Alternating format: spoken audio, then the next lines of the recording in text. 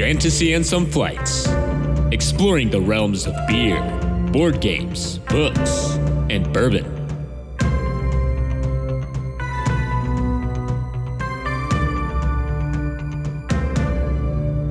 Welcome to another episode of the Fantasy and Some Flights podcast. I'm Nelson. I'm Dalton. And we are here drinking and talking about books, mainly narrator styles tonight. Yeah. But before we get started, what's on your flight? What are you drinking? So tonight I'm drinking Jefferson's Reserve, which was new to me as of like a couple weeks ago. Was the first time I tried it, and I'm really enjoying it. It's sort of like spicy, almost I would describe it. Which like for a bourbon, when I think of spicy, I immediately think that it's gonna like burn a lot, and that's not quite what it's like. It's more like almost candy-like, but not in like a fireball way, not in like an overly sweet way. But just in a sense that it leaves a really nice aftertaste, like you had sipped like a cinnamon tea or something like that. So I'm really enjoying it a lot. It's sort of on a little above the price range I would normally get, but as sort of like a specialty bourbon, I'm liking it a lot. So yeah, that's what I'm drinking. What about you? Yeah, I'm going to have to try that. I am drinking a wine that is in a beer. It's Radisson de Extra by Dogfish Head. And let me just read you the little description. It says, brewed with an obscene amount of malt, brown sugar, and raisins. And raisins. That's what I'm reading. I haven't had a raisin in a beer before, so that's a new one for me. Yeah, I mean, typically I'm doing audiobooks, so maybe I'm reading that incorrectly, but but yeah, you can taste all 16% of this guy. I'm sure you can. So if I start slurring towards the end of this thing, my bad. Here, hold on. I want to try it. I don't know. Any beer that has like the word obscene. Give me your whiskey. Yeah, okay, here you go. Here, cheers. Cheers, buddy. Any beer that has the word obscene in it is like worth trying. Oh my God. That is a lot of alcohol. That is like tasting a wine. To be fair, yours is a lot of alcohol as well. Well, yeah, but it's like a lot less. It's like all concentrated into like just a couple of ounces. I got 12 ounces of this bad boy. Well, 11 and a half ounces of this bad boy. I actually can taste raisins, though. I honestly, I wasn't really expecting that. But no, I can taste raisins. That's pretty good. Yeah, it's not bad. It's been a while. I think I looked it up. It said it was like came out in like 2002. Okay. So, but yeah, I mean, it's not smooth. It's not an apt word, no. But it is, how do we say this? Effective. Yeah, it's effective. It's effective. It is efficient, yeah. It's but it reminds me of like raisins in oatmeal or something like that. Like that's the aftertaste that I have, which is actually like pleasant. Like it's nice as an aftertaste. But when I was tasting it, I was like, that's really strong. I don't like that. And I feel like Dogfish's head like goal is to just get a high score on the APV track. That's right. Yeah. Like you were just going like 16%. They got the 120 minute. Yep. Which is 44. Yeah. No, it's not that high, but it's high. So before we get into our icebreaker, anything going on in the fantasy realm of Dalton? First of all, I just like the other day I finished the Lightbringer series. So I finished the 5th book, and I really do recommend that series. I enjoyed it quite a bit. We talk about like hard to soft magic, and that series I think does a really good job of because we talked about that in episode 4 of our podcast, differences in hard to soft magic and kind of like the pluses and minuses there. I think that's a series that kind of takes the best of both systems and implements them pretty seamlessly. And that kind of carried into like the end of it, which I thought was an interesting way to write it, is that he sort of started with like hard magic to like get a reader interested and hooked. And then over the course of the books, like actually drifted a little bit more soft to like bring in mysticism, which was just an interesting, like, I mean, most people don't do that. Most people don't trend that way on the spectrum. Yeah, that's interesting. I'm still in the hard magic part of that series because I started the 3rd book, but then I kind of dropped it. Maybe I wanted something that I didn't really have to pay attention to. So that's the book you got to pay attention to. Yeah, I am actually now into a Storm of Swords in the Song of Ice and Fire series. So which is, if you listen to episode 2, which is in my top 5. Yeah, and so I mean we're in the thick of it right now. So those books are so good, and I think they'll be popping up. Yeah, here. For sure. One of the other things that we kind of discussed earlier this week is Sanderson put out a release date for Rhythm of War. Yeah, he did. And also the time that the audiobook is going to be. Do you remember how long it's going to be? I do. And so Rhythm of War, which is the 4th book in the Stormlight Archives series, right? Which makes an appearance at least on your so good. Yeah, which makes an appearance on your top 5. The audiobook was like 55 yeah, and a half hours or something like that. I mean, it was a ridiculous length for an audiobook. It's like, okay, that's like, I would have to sit down and listen for 2.5 days of just sitting and listening to finish that book. Which is like really convenient because I have about that much time of vacation left that's not allocated. And I was thinking, like, you know, it's been a while since I finished the third book. This will be the fourth. And so I was like, I'm probably going to want to, like, at least read the third book. But honestly, I'm going to want to reread the whole series because, like, the first two are probably my favorites. But that means I have to, like, I was looking, okay, it's a November release date. So backtracking, like, when do I have to start the series so that I'm ready when the book releases to start listening to it? So I mentioned to you in passing, they actually, on Reddit, they are doing 2 read-alongs right before that book comes out. So they're doing a read-along through the Stormlight Archive series. But then another one of the Reddits, I think it's the R Cosmere or whatever, is doing a read-along throughout the entire Cosmere series. Mm-hmm. So starting with Elantris, which is like one of his first books, and progressing all the way through the Stormlight Archives. You know, and I kind of want to do that, but I also have things that I have to do in my life. I know. And it's like there's so much other like good fantasy to read.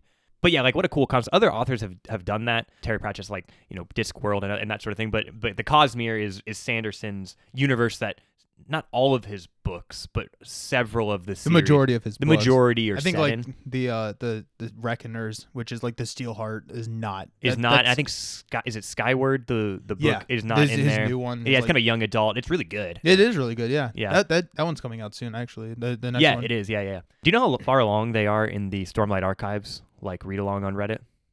I know they've started. Okay. But it'd be easy to catch up, especially with how much we listen to podcasts. For sure. And I was kind of thinking that like we both, if you're, we recommend the Stormlight Archives as a book to get into for hard magic systems, right? But it's also like it's very complicated. Like it's down the spectrum in terms of like intensity, in terms of size and complexity of the book. It's out there.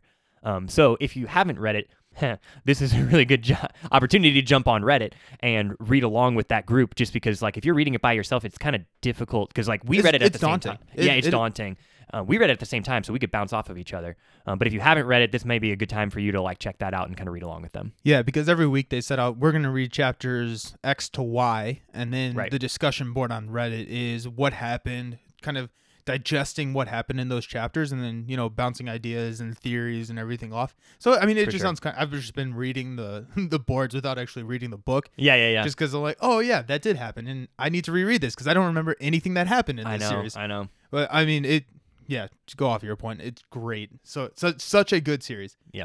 So the other thing is we got back from Universal. Yep. Where we went to Harry Potter World. Harry Potter World. Go team. So So Dalton and I are both Ravenclaws. Shoot us a message somewhere and let us know your house because we will judge you. But so we had both been to the Islands of Adventure side of Universal, which is where they have the Hogwarts, right, and Hogsmeade side, and Hogsmeade, yeah, and that's a really good side. But for the first time, we actually went over to the other side, which is I think it's just called Universal. Like they don't have a clever name for it, right. But they had, or maybe it's Universal Studios or something like that. Yeah, something like that. But they had they had Diagon Alley, yeah. But you had to like the way that it's set up, you have to like walk through like this. Not like a maze, but like walk around this brick wall. Yeah, and it's supposed to be like the bricks, right? Yeah, dissolving back. But it was really funny when we first walked up and we're like, "This is super lame," because all that's there is like the night bus, right? That's Night Bus and Grimmauld Place. In Grimmauld Place is all that's there, and you're like, "Well, this is kind of like okay, I mean, I guess, but like, where's everything?" And then you like, but then it's so thematic, right? And it's so cool. I actually stood there for, I don't know, probably like 15 seconds, just like waiting for people to walk through and just hear them like, oh my gosh. Like, yeah. Because you walk in and there's a giant dragon sitting on top of Gringotts at the end of the alley. Yeah. I mean, it's so well done. If you have not been there, it is so worth going there. Yeah, that is the top, like, and I love Disney World. I've been to all the parks in Disney World. You know, I love theme parks like that, right? That are taking a theme and like applying it and kind of immersing you. That moment of walking through the brick wall is the best one. It is the most immersive moment because you walk through and you feel the wonder of like the shot when Harry walks through that same wall and he like sees Diagon Alley for the first time, right? And there's all these like magic shops and he's like, whoa, this is the culture that I like belong to or whatever. Like you walking through that brick wall, you feel that same way because everyone there is a super Harry Potter nerd, and right? And you can buy your wands and there's, yeah, you're right. There's the dragon and the bank at Gringotts Bank and everything, and it's just like it is a sight to take in for sure. Yeah, and one of the people in our party actually they do a show in Ollivanders where you go in and they put everyone in, and so they pick someone out of the crowd, and one of our friends got picked, and she, they brought her up and they tried different wands and they did the whole bit. They pulled down the wand. Yeah. Oh no, not that one. And she made it rain. It was just a really cool experience, and I mean like I think you said, that's a guaranteed sell. Yeah, it's a guaranteed sell of the wand because those are custom wands. Yeah, and so I don't know if they're unique, but they are different. Right. So it's just like a really, really cool, and it was just like fun to see her do that. For sure. Can we just talk about Hagrid's ride? Oh my goodness. So I don't want to spoil it because you have, if you go, I don't care how long that wait is, you sit in that line and ride that roller coaster. You ride Hagrid's, yeah. It's not, I wouldn't say it's a thrilling roller coaster. No, it's not intense. No, there's no upside down. You're held in by like a lap bar. So just to give like a bit, you don't have like a shoulder harness. It's not that intense of a ride. There's not really any major drops or anything. No. But it is so cool because you have one person sitting like on the motorcycle and then one person is sitting in the sidecar. Yeah. And you're driving around and they do a good job of making you. I felt like I was away from the park. Yeah, absolutely. So you're kind of out in like the woods, and it literally feels like you're flying. And right, which is the theme, is that you're flying through like the woods, right? And so, and like I have never been on something like when I saw it. I'll be honest, when I saw the train car for the first time, I was like, oh, okay, like it's on a bike and there's a sidecar, like that's kind of cute or whatever, right? But like I got in and I got to ride the motorcycle, and like so, like I said, you're held in by like a lap bar. Which means that then the motorcycle, you can grab the handles. You kind of like lean forward and grab the handles. And at first it's kind of like, oh, this is kind of cheesy. But dude, as soon as that ride starts and because you can't see the harness, your chest isn't held in. You can't see the harness that's holding your legs in. You feel like you're on a motorcycle. And like, that was such a thrilling experience to hold onto the handlebars and take the turns. Like, oh, I loved it. And all I will say is that roller coaster did some things that I've never seen a roller coaster do. Yep. And at the end, they actually, I don't know if you were able to hear the speaker, they actually say, we would appreciate if you don't tell any of your friends about this, kind of like in Hagrid's voice. Oh, yeah. So we're not going to say anything, but go ride.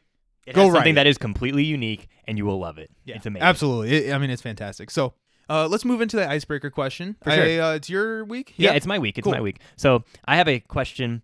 We've done this before, but I think this is the most unfair question that at least that I've come up with. I love it already. I can see editing in my future. Yes. So my question, I want you to pick a book from your top 5 and suggest an improvement for it. And I have been thinking about this question for a long time, and I've only recently come up with an answer for it, which I like. I like my answer. Does suggesting that you finish the series count? No. Oh, damn. Okay. That's exactly what I was going to say. No, that doesn't count. The funny thing about that is I almost included that in the question. I almost said, and you can't. And I was like, no, let's wait and see. Let's wait and see if he tries it. And if he does, I'm going to call him on it. So I'm glad that I got to call you on it. You know me too well. Okay, yeah, no, that one's actually not fair at all. So I'm excited to hear your answer. And so again, this is just off the cuff, and I will change my answer about 3 weeks from now. When you have a chance to, when we edit the podcast. Yeah. I will go and I will issue an apology on Twitter, and I will change my answer. But okay, so the Wise Man's Fear is my number 1 book. Yep. Right. So it's perfect. So I'm not gonna pick that. No, I'm just kidding. So no. So the Wise Man's Fear. The one thing that I wish and what I hope we get in the third book is more the present day. Yeah. I hesitate in saying this because I do really enjoy the mysticism that is. We don't actually know what is going on with Kavoth's life right now, and I kind of like that. But then again, I want to know more. And since it's taken him like 10 years to write the third book, yeah. This is my cop-out answer. I'm not allowed to say just finish the series. Yep. But I kind of am going to say, like, I'm okay with that book being, a couple chapters longer and then flesh out kind of the inn And like yeah, a couple of the weird things, I'm not gonna kind of go into it, but there are some weird unexplained things that are happening in current day. And just for like a recap, the Wise Man's Fear is this amazing godlike character is retelling his story to a bard that has come through the inn that the Kvothe, the godlike character, is now running. Right. And so weird things are kind of happening. He's not able to do all of his magic, and so just a little bit more fleshed out on that, I think would be really, really cool, and also make me want the third book even more than I already do. Yeah. Okay, so yeah, we'll fix that answer later. What about you? I just want to comment on that real quick because I do think that's a really fairly intelligent answer because the pacing of the first 2 books does sometimes feel a little bit off, especially like. Again, we don't measure things in page numbers. We measure them in hours of audiobook, right? But like the first book is something like on the 25 to 30 hour range. And the second book is something like 40 something. Like this, like The Wise Man's Fear is much longer than Name of the Wind. Yeah, like time and a half again kind of thing. I think it's like, about time and a half. Yeah. And so when I've thought of that too, of like you probably could have pulled, because basically in the second book it feels like we're still in the growing action part, right? We're still like figuring out all the problems, and like none of them have been explained and none of them have been solved yet. It's gonna be a hell of a third book. It's a hell of, and that's why I think maybe it's taken him so long, is because he, like, by the nature of the writing, he's forced to do it in one book. He can't do it in 2. But like it's too much, you know. He left himself kind of maybe too much to try and wrap up in one book. It better be a 65-hour audiobook. 65, that's what I'm hoping for. Yeah. I was looking it up. Les Mis is a book, right? Okay. It's also a play. Okay. I'm gonna butcher. I just now learned that's a book, so yeah. Yeah, right. So, but the audiobook is like 80 hours long or something. Oh my goodness. It's like I looked at it. Do they sing the songs? They better. But yeah, I mean, like I looked it up one time, and then I was just like, I don't want to do that. Yeah. And then like I was reading some reviews, and like it's not actually that great. So. Oh, okay. Well, that makes that decision for us then. Although, you know, we're like sitting here like, dude, you know what you guys should read? Stormlight Archives, 55-hour book. You know, like just buckle in. You know, so maybe we shouldn't complain, I guess. So to be fair, the Red Rising series does do the songs. So yeah, maybe Les Mis does. Yeah, I don't know. It can be done. Yeah. It can be done. Yeah, they got Anne Hathaway. Yeah, no, I don't know. Probably not. Anyway, so my answer to my own question again, I'm impressed with you thinking that quickly on your feet because I had to think about this question for a long time. So, but interestingly enough, I also chose my number 1 book. So I chose Ender's Game. Maybe we're just like critical of the things we love. I don't know. I'm critical of you all the time. So I was about to say the same thing. Stop stealing my jokes. Anyway, got him. The Ender's Game, I get, and this is actually a problem across like Orson Scott Card, unfortunately, who writes Ender's Game, is that like the adults are like totally incompetent. And I get really frustrated with that. Like I love Ender as like a character, but you get the feeling that like Ender and like Ender's friends are like the only competent characters like out there at all. All of the adults are just like screwing everything up. And I don't know, it just like irks me in some way where it's like, it's done a little too far. It's like done to make a point. It's done to be a contrast to like highlight how intelligent Ender and the children are. But it's done again to a point where you're like, why are there all these oafs running around like trying to save the world? Like, why isn't at least one person like a competent military commander? You know, so it's just like a quirk of mine. I think the book could have accomplished everything it did if it didn't have like this like trope of like the big dumb white man who's like running the military and like can't get anything right. So that's my complaint about that book. That's how I would want it to be improved. The other complaint that I have about Orson Scott Card is that he does well. How do we do this? You say something good and then you complain. Yeah. It's like the burger model or sandwich model or whatever. Yeah. So the good thing is he is really good at writing first books. The rest of the series is always kind of rough. Yeah, unless it's titled Ender's Shadow, the rest of the series is really rough. Yeah. But yeah, I mean, that's a great answer, right? So yeah, and this is it's a good bridge to our next topic, which is narration styles. And so what I'm wondering is that exaggerated because the narrator that Ender's Game and Ender's Shadow is told from is kind of that from one person's point of view, and is that just how, because it's told from super intelligent people, right? Is that almost like that's how they envision the leaders? Yeah. I don't know. Just something to. That is something to think. But on. Anyways, good segue, right? So narration styles. So today's episode, we want to talk about like how to tell a story, right? And this is a concept I think we first highlighted in the top 5 books topic. where we realized like, oh yeah, Game of Thrones is told from this narration style that I really like and respect. But neither of us, we both pursued engineering, right? Which means that we did not get a literature or literary training at all. We have no idea about book terms and stuff until today.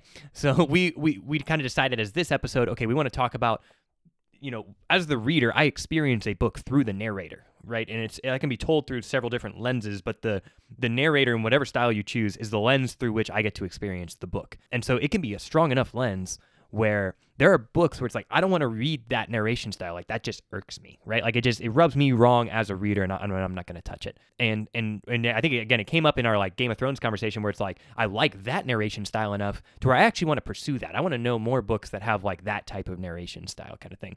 So we put this one on the list as something that we wanted to, like, circle back to, and so we've been researching a little bit, and I'm excited to talk about it now. The other thing that you kind of touched on is that the narrator can really set the tone for the story. Yeah. Because there are books out there, and we'll get into it, where the narrator is, the first person is being told by a character in the story, but there's also books out there that are stories out there that the narrator is almost like a new character in the story.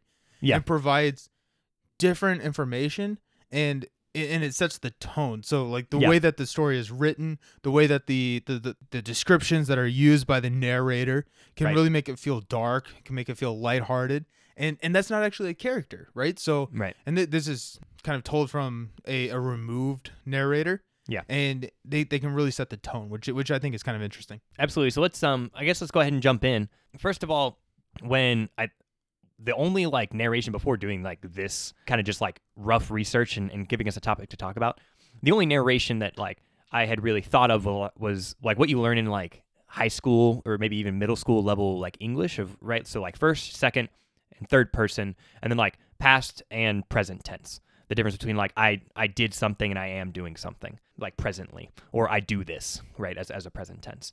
And because like I guess stories aren't really told in like a future tense, right, unless it's like a prophecy or something like that. But like the whole book doesn't get told that way. Maybe like the Book of Revelations or something. I don't know. Maybe like the only one. So I think that's kind of like a good way for us to walk through, is just walking through first person down into second, down into third. The majority of the time I think will be spent in third person because there's multiple different ways that can be approached. It's not just like third person past tense or something like that. It's more complicated than that. And that's kind of where most fantasy lies. Absolutely. Yeah. Most of it lies in, especially like the ones that are coming out right now. Because I think, I'm jumping the gun, but like the third person, like you get a narrator that knows a lot more than like a first person. So you're able to, build your world.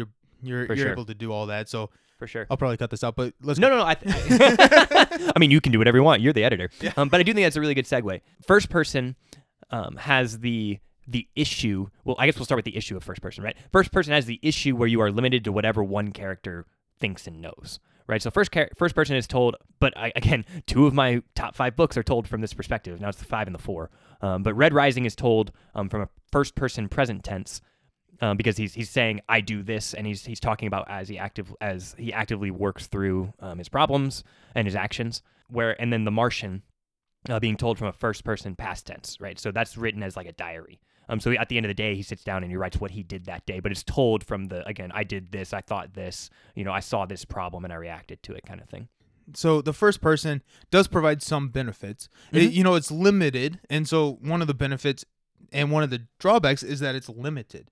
So like I do think that I probably relate more to the characters in a first person narrative. Oh yeah. So first person, like we said, is the I, me, I did this, right? I did that, past tense, present tense, and so the first person it feels more personal. It does, yeah. So with The Martian, you're reading a diary, right? Mm-hmm. Or a video, or however it's called, an audio diary, right? Right. So, you are kind of experiencing exactly what he does, and it's limited in scope.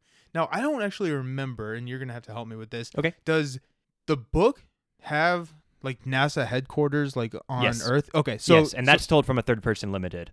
So, and that's another thing that is kind of cool, is that, books will dabble in both.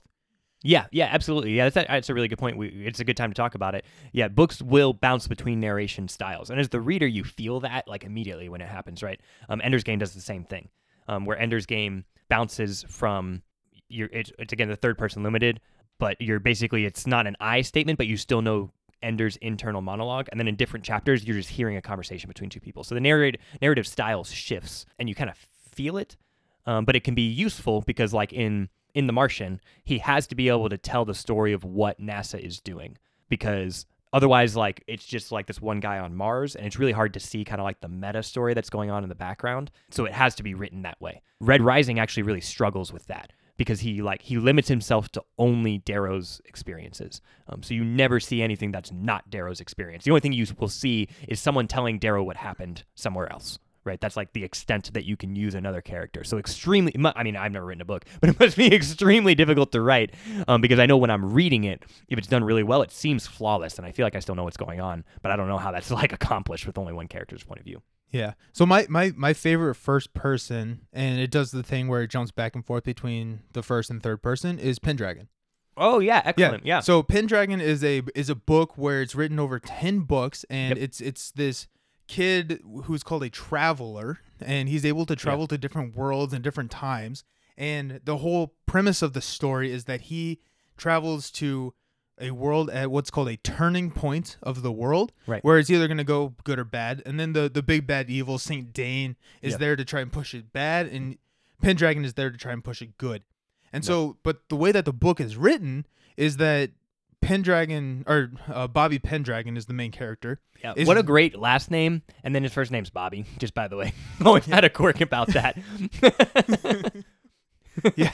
Yeah, right. So, so the book is told from basically two settings. So the first setting is Bobby Pendragon writing his journals to his friends back home. Yep. And he's writing, this is what happened. This is what I'm doing. And, he's writing, and he has this like cool magical ring that he's able to send these stories back to his best friends at home. Right. And the other side of that story is Courtney and Mark. They're the characters at home back on what is called Second Earth. And fun fact, there is a first Earth. Yes. So this is Second Earth. So what's kind of interesting is that, they are going about their normal day, and then all of a sudden, they get a message from Bobby, and then typically the ending of the chapters are, and then, a message shows up out of their, from Bobby, and then it segues into the first person past tense where Bobby's writing a journal. Right. And the other side of the story is told from Courtney and Mark's perspective as a third person. Yeah. And they're going to school, they're doing whatever. They're just waiting for more journals from Bobby to come. Right. And so, that hoping the next one comes. Because I mean, if they stop coming, then Bobby is not doing so great. Yeah. Yeah. And just to plug that series real quick, it starts as like a young adult series, so I would akin it to like Percy Jackson, early Harry Potter even, but like Bobby starts at 13, I think, and he grows through the books to be like 18 or 19 or something like that by the end of it. So you get the same feeling that you get out of like Percy Jackson or that you get out of Harry Potter, where you're kind of like growing alongside the main character. And I think first person was a really smart way to write that one, because you're like, Harry Potter written from the perspective of Harry, right? Again, you don't have like the I statements. It's still written from a third person. But the fact that you get this like really intimate narrative from someone helps you like identify and grow to love that character. And so I think that's something that first person makes really easy, is like, it's just a personal connection that you develop with the character is almost immediate, because it's like I'm sitting in a room hearing this story from them. The author is DJ McHale, and I need to give a shout out to him, because the other thing that he did is that as Bobby is growing up, his writing style improves.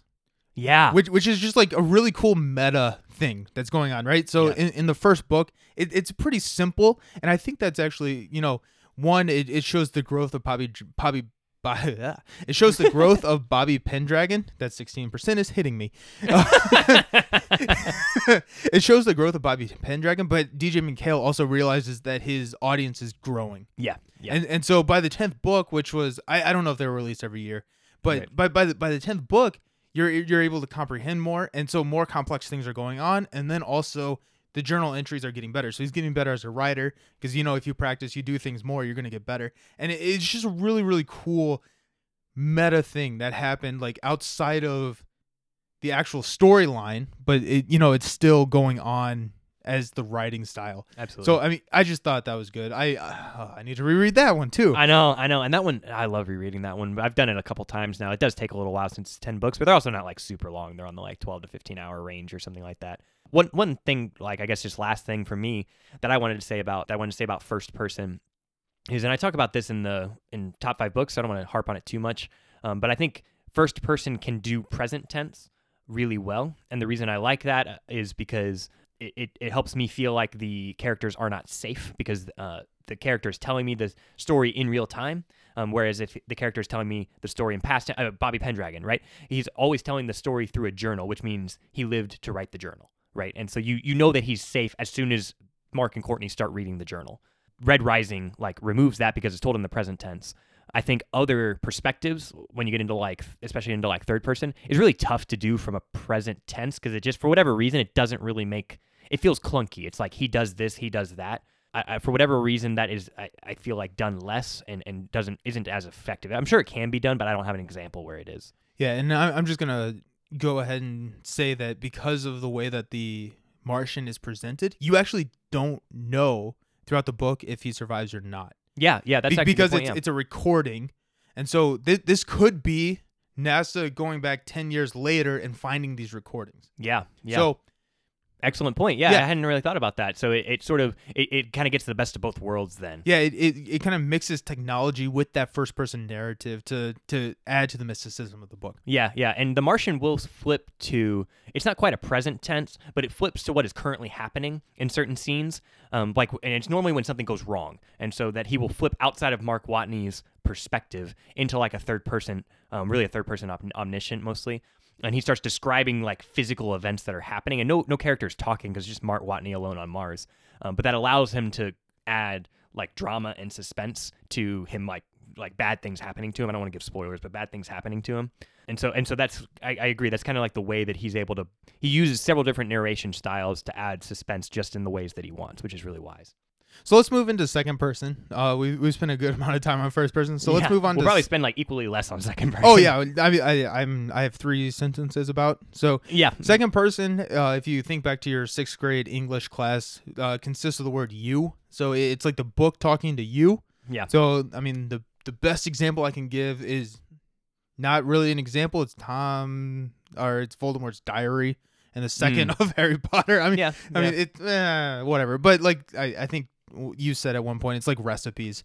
Yeah, recipes. The best example I can come up with is the Screwtape Letters by C.S. Lewis, and so that one is written where it's not the author talking to the reader, but you're intercepting a letter that one character is writing to another character, and you're reading that letter. So it's written as if, and in this case, it's an interesting like concept. It's basically like one demon writing to another demon, instructing him how to like tempt the like person that he's assigned to into like sinning or whatever. And so, but he's like this older like mentor level demon. And so he's saying like, you should do this, you need to do this, you need to tempt him with that, or make sure that like he doesn't think about this, which is like a good thing. It comes across as second person because he's using the word you, but he's not like speaking directly to the reader, because anything that speaks directly to the reader can get a little clunky, you know? Yeah, it's hard to pull off. So I have not read the Screwtape Letters. I got 3 credits on Amazon or on Audible. Do you recommend me using one of those on the Screwtape Letters? I thoroughly recommend that. I mean, it's short. It's a pretty, so maybe actually you might just want to go get it from a library, like instead of using an Audible credit on it. Also, that book would be super creepy if somebody read it to you, like because it's just creepy in general. It's like a demon talking to another demon about. I can only read like a chapter of it, and I had to put it down. So it took me a long time to get through just because it was like so dense and so creepy. But yeah, I mean, I highly recommend it. It's a fascinating like, I guess, analysis or thought process to go through of like, how might this work, you know? The other, and I have not read one of these books, but just as I was like doing my research, if any of our listeners were from like a generation above us, they might remember this. You could classify a choose your own adventure type book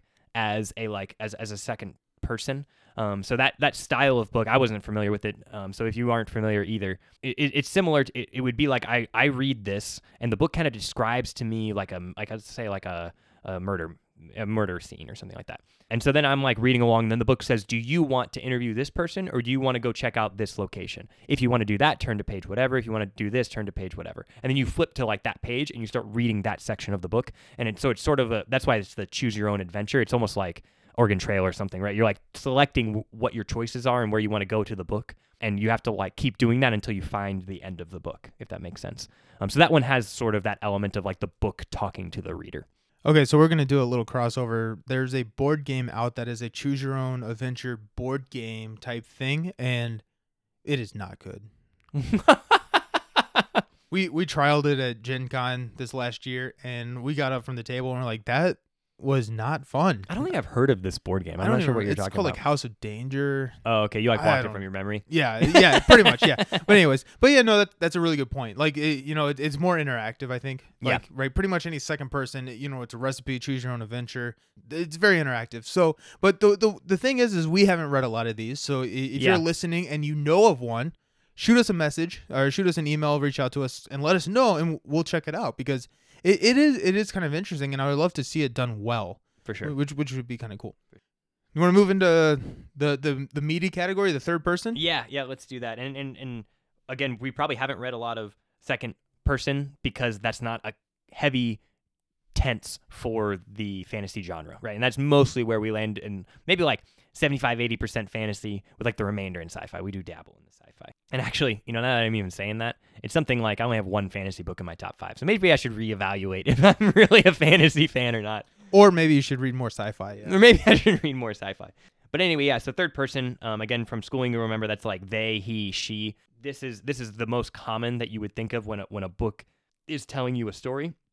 So the key here in the third person category is narrative distance, which is the concept of how much in the head of the character am I in this given chapter, right? So Harry Potter, we've talked about already, but since so many people are familiar with it, it's really easy to talk about, is written almost exclusively from Harry's point of view, right? It's not an I statement, it's still third person, but you only know Harry's internal monologue and really no other characters. So it has a very close narrative distance, which builds a very intimate relationship between you and Harry. And you can contrast that to like Lord of the Rings, which has a very far narrative distance in that you don't really know many characters' internal monologues. I think even if any at all. I can't really remember many. And so you don't build quite, and you can think of that when you look through Lord of the Rings, it's like I love these characters, but like do I have a personal relationship with them? Like maybe not, but it's definitely harder to build than you would with like Harry, who you like latch onto immediately. Yeah, and I think that brings up a good point. The limited versus the omniscient. Did I say that right? Yeah. Okay. Yeah, cool. You did. Omniscient. Yeah. So and I think there are more from the limited point of view. Yeah. And there's the single point of view, which is Harry Potter.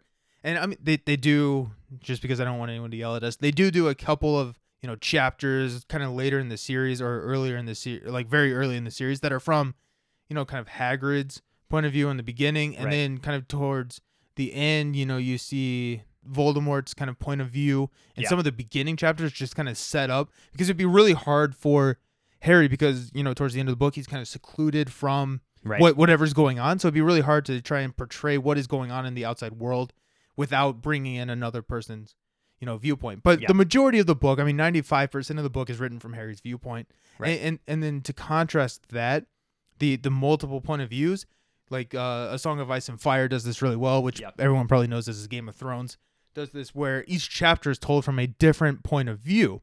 And Sanderson does this a lot.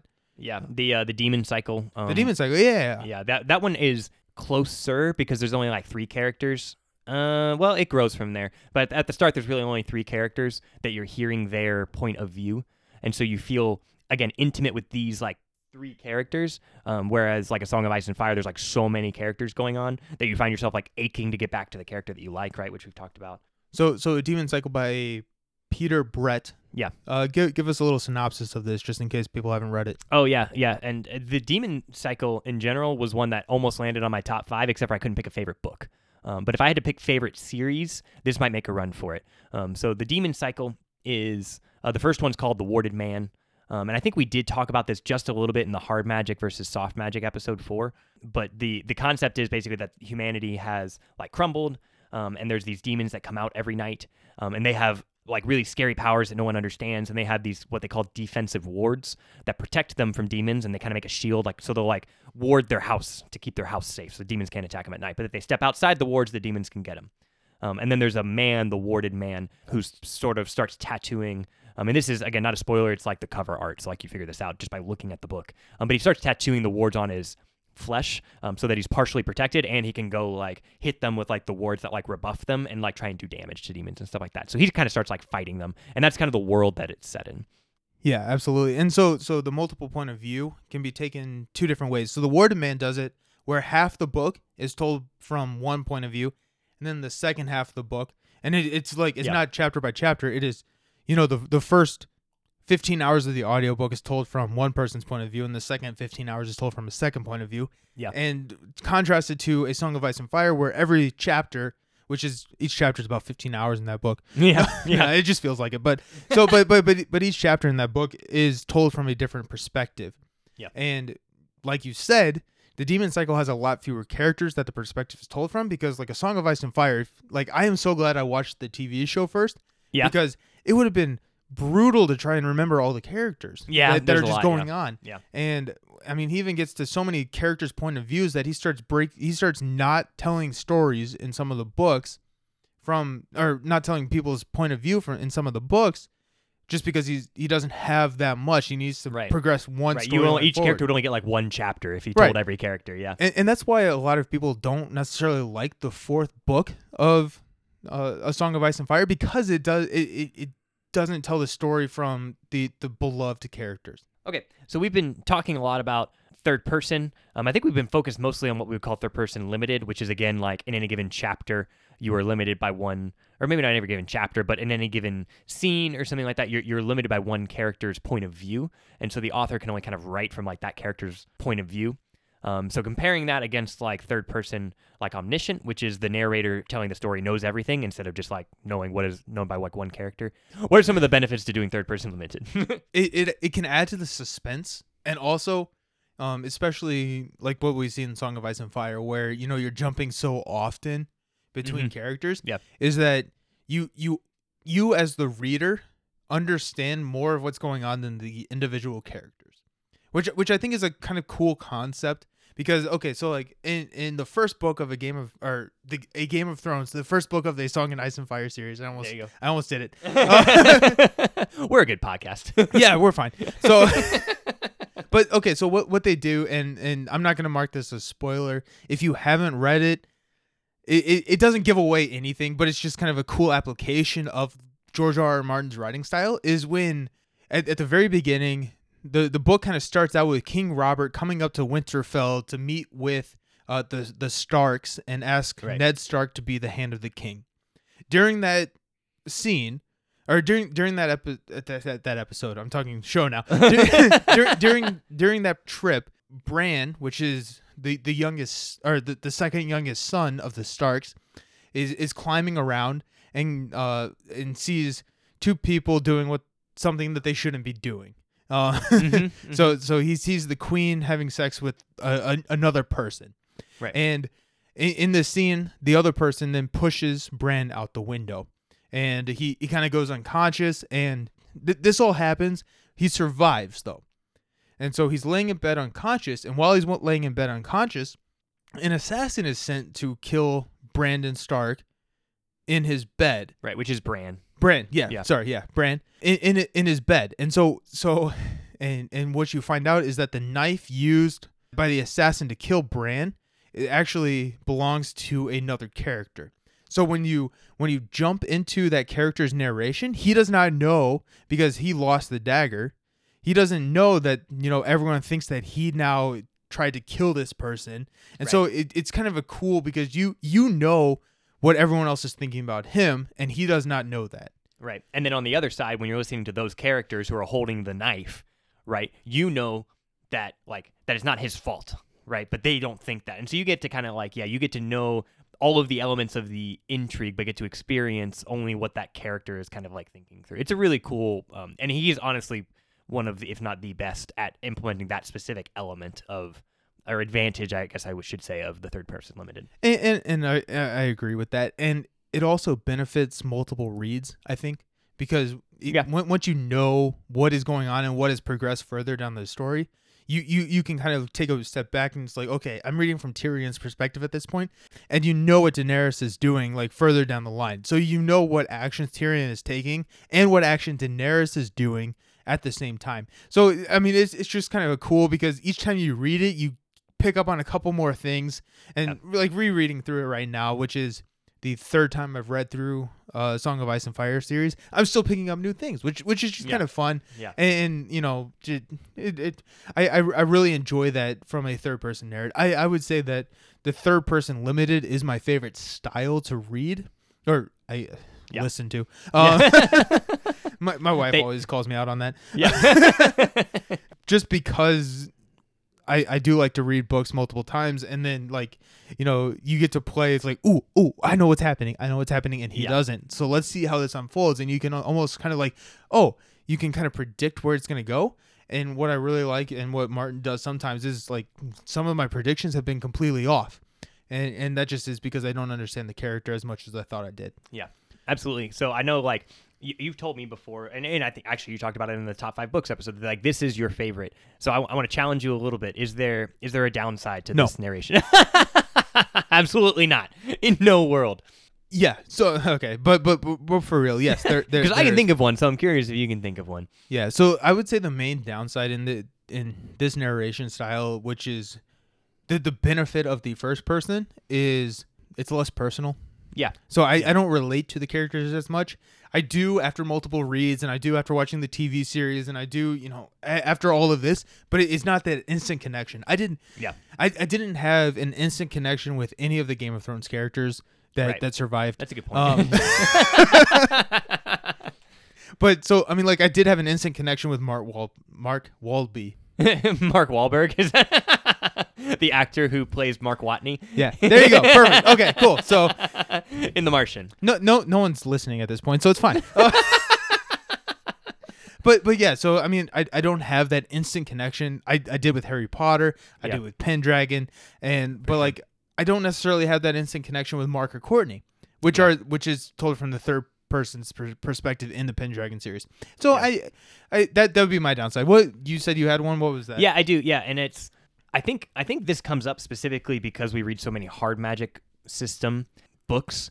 But in a hard magic system book, and I guess it's true for other books, the author has to be able to portray absolute truth to the reader.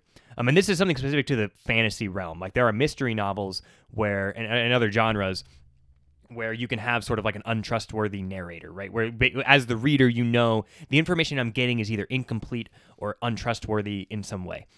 That can become challenging when, and I think this is probably like really forefront in my mind because the Lightbringer series, which I just read through and finished, kind of struggled with this, where basically the author would have a need to explain a mechanic of the magic system to the reader and would choose to do that through an untrustworthy character. And so now, because like I'm only experiencing this through the lens of whatever character like is selected for this scene, right? Because again, it's another third person limited. So there's like 4 characters in the Lightbringer, which you kind of hear them through their perspectives. It branches out to more, but like 4 or 5 like key ones. And if this character doesn't have a good relationship with that character, but that character is trying to tell me, the reader, something that is absolutely true, then that message can kind of get muddled or lost, and I end up having to wait like half the book to like see that again to make sure that like it does in fact work that way. Whereas like in a third person omniscient, where the narrator is sort of fully removed from a character, and so you're not hearing the character's internal monologue, but the narrator is like its own character. It's someone who's telling you the story. Again, like think like Lord of the Rings. Think the other perspectives that aren't Harry Potter, right? So anytime it's not told from Harry's perspective, going back to The Martian, which we've referenced several times, anytime it's not NASA and it's not Mark Watney, but it's the other things that are happening, it's told in a way that comes across as a fact, right? So the reader can trust it. And that I think is just really useful, but you need something that's other than just like a character hearing something and having to filter it through, do I trust this person? Okay, yeah, before we kind of close out, I said that my favorite kind of narration style is the third person limited. Do you have what's your favorite narration style? Do you like that as well? Yeah, so I think third person limited is the easiest to do well. Like there aren't many pitfalls with it, and so it can be effective. But I personally want to build intimate relationships with characters. So if it is a third person limited, I want it to be the Demon Cycle, the Inheritance series, something like that. That's Aragon, right? So that there's only, I know, you love that series. You do. Yes. Yes. It's a great, who doesn't love dragons and want to have like this intimate relationship with a dragon, right? That's another series I have to reread. Thanks, Dold. Yeah, I'm working. I would love that because like, I think we have like the last 3, but we don't have Aragon on Audible. We have like actually we may only have like Brisingar, or however you say that, and Inheritance. Fire in Elvish or whatever. Yeah.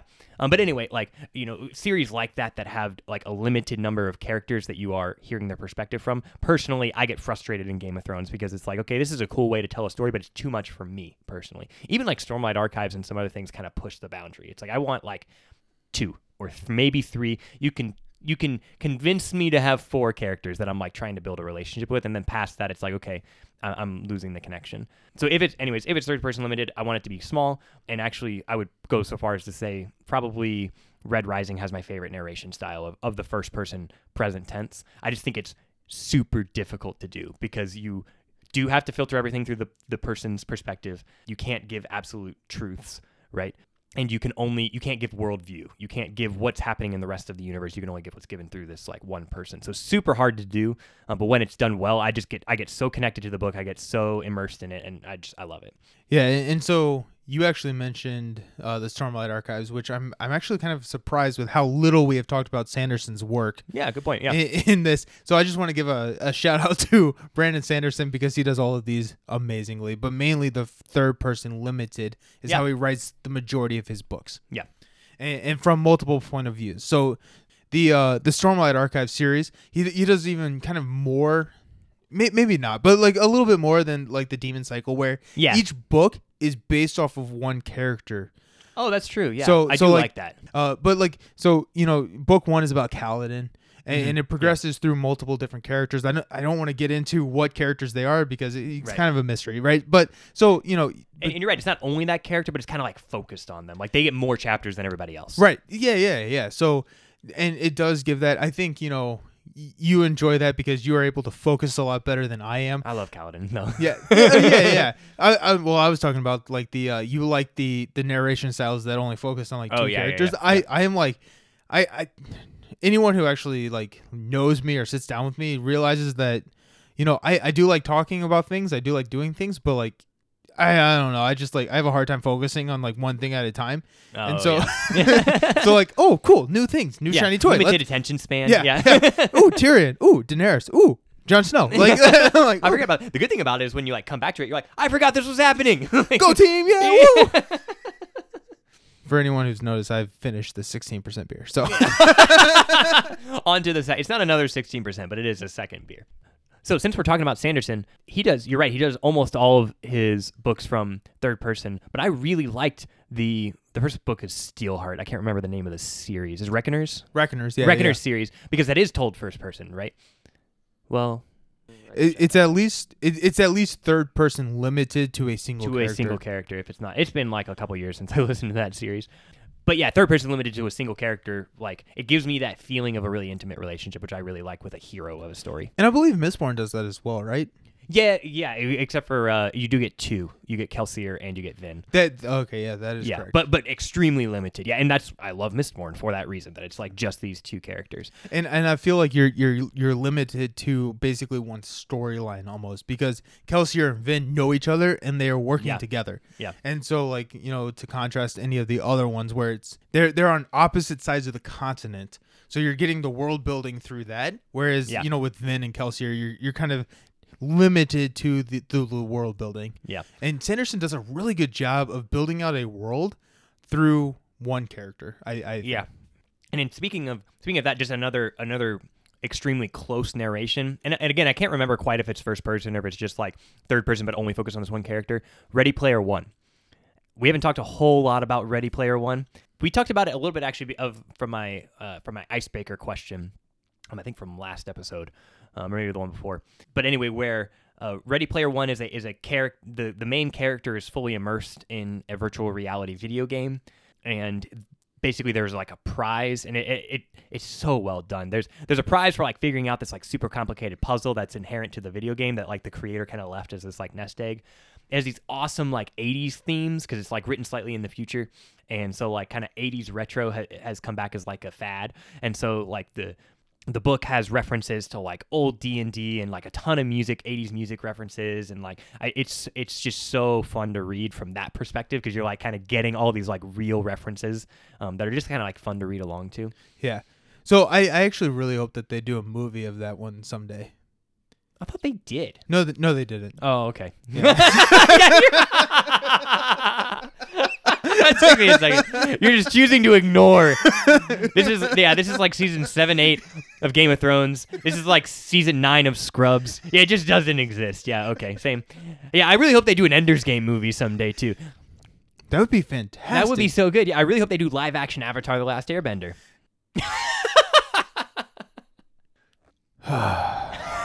Anyway. And that's the end of the podcast forever. Cool, okay. It was fun while it lasted. Was it though?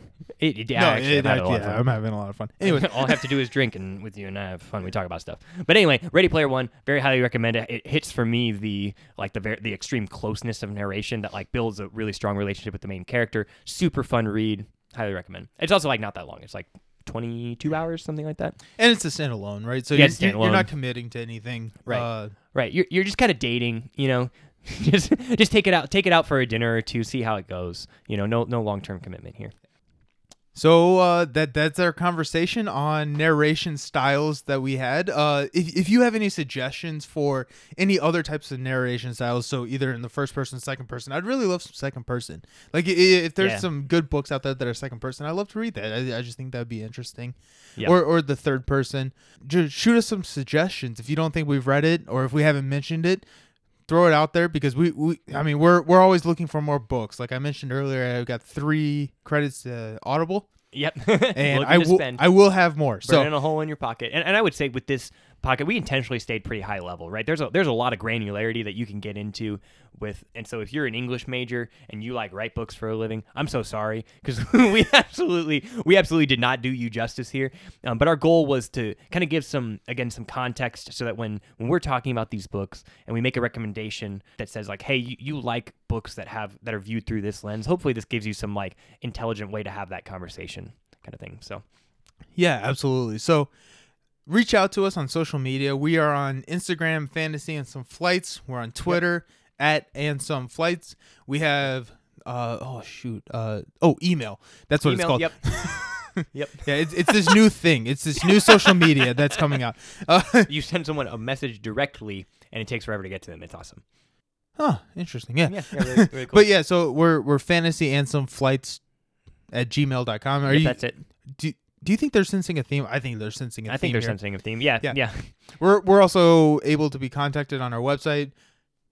Guess it?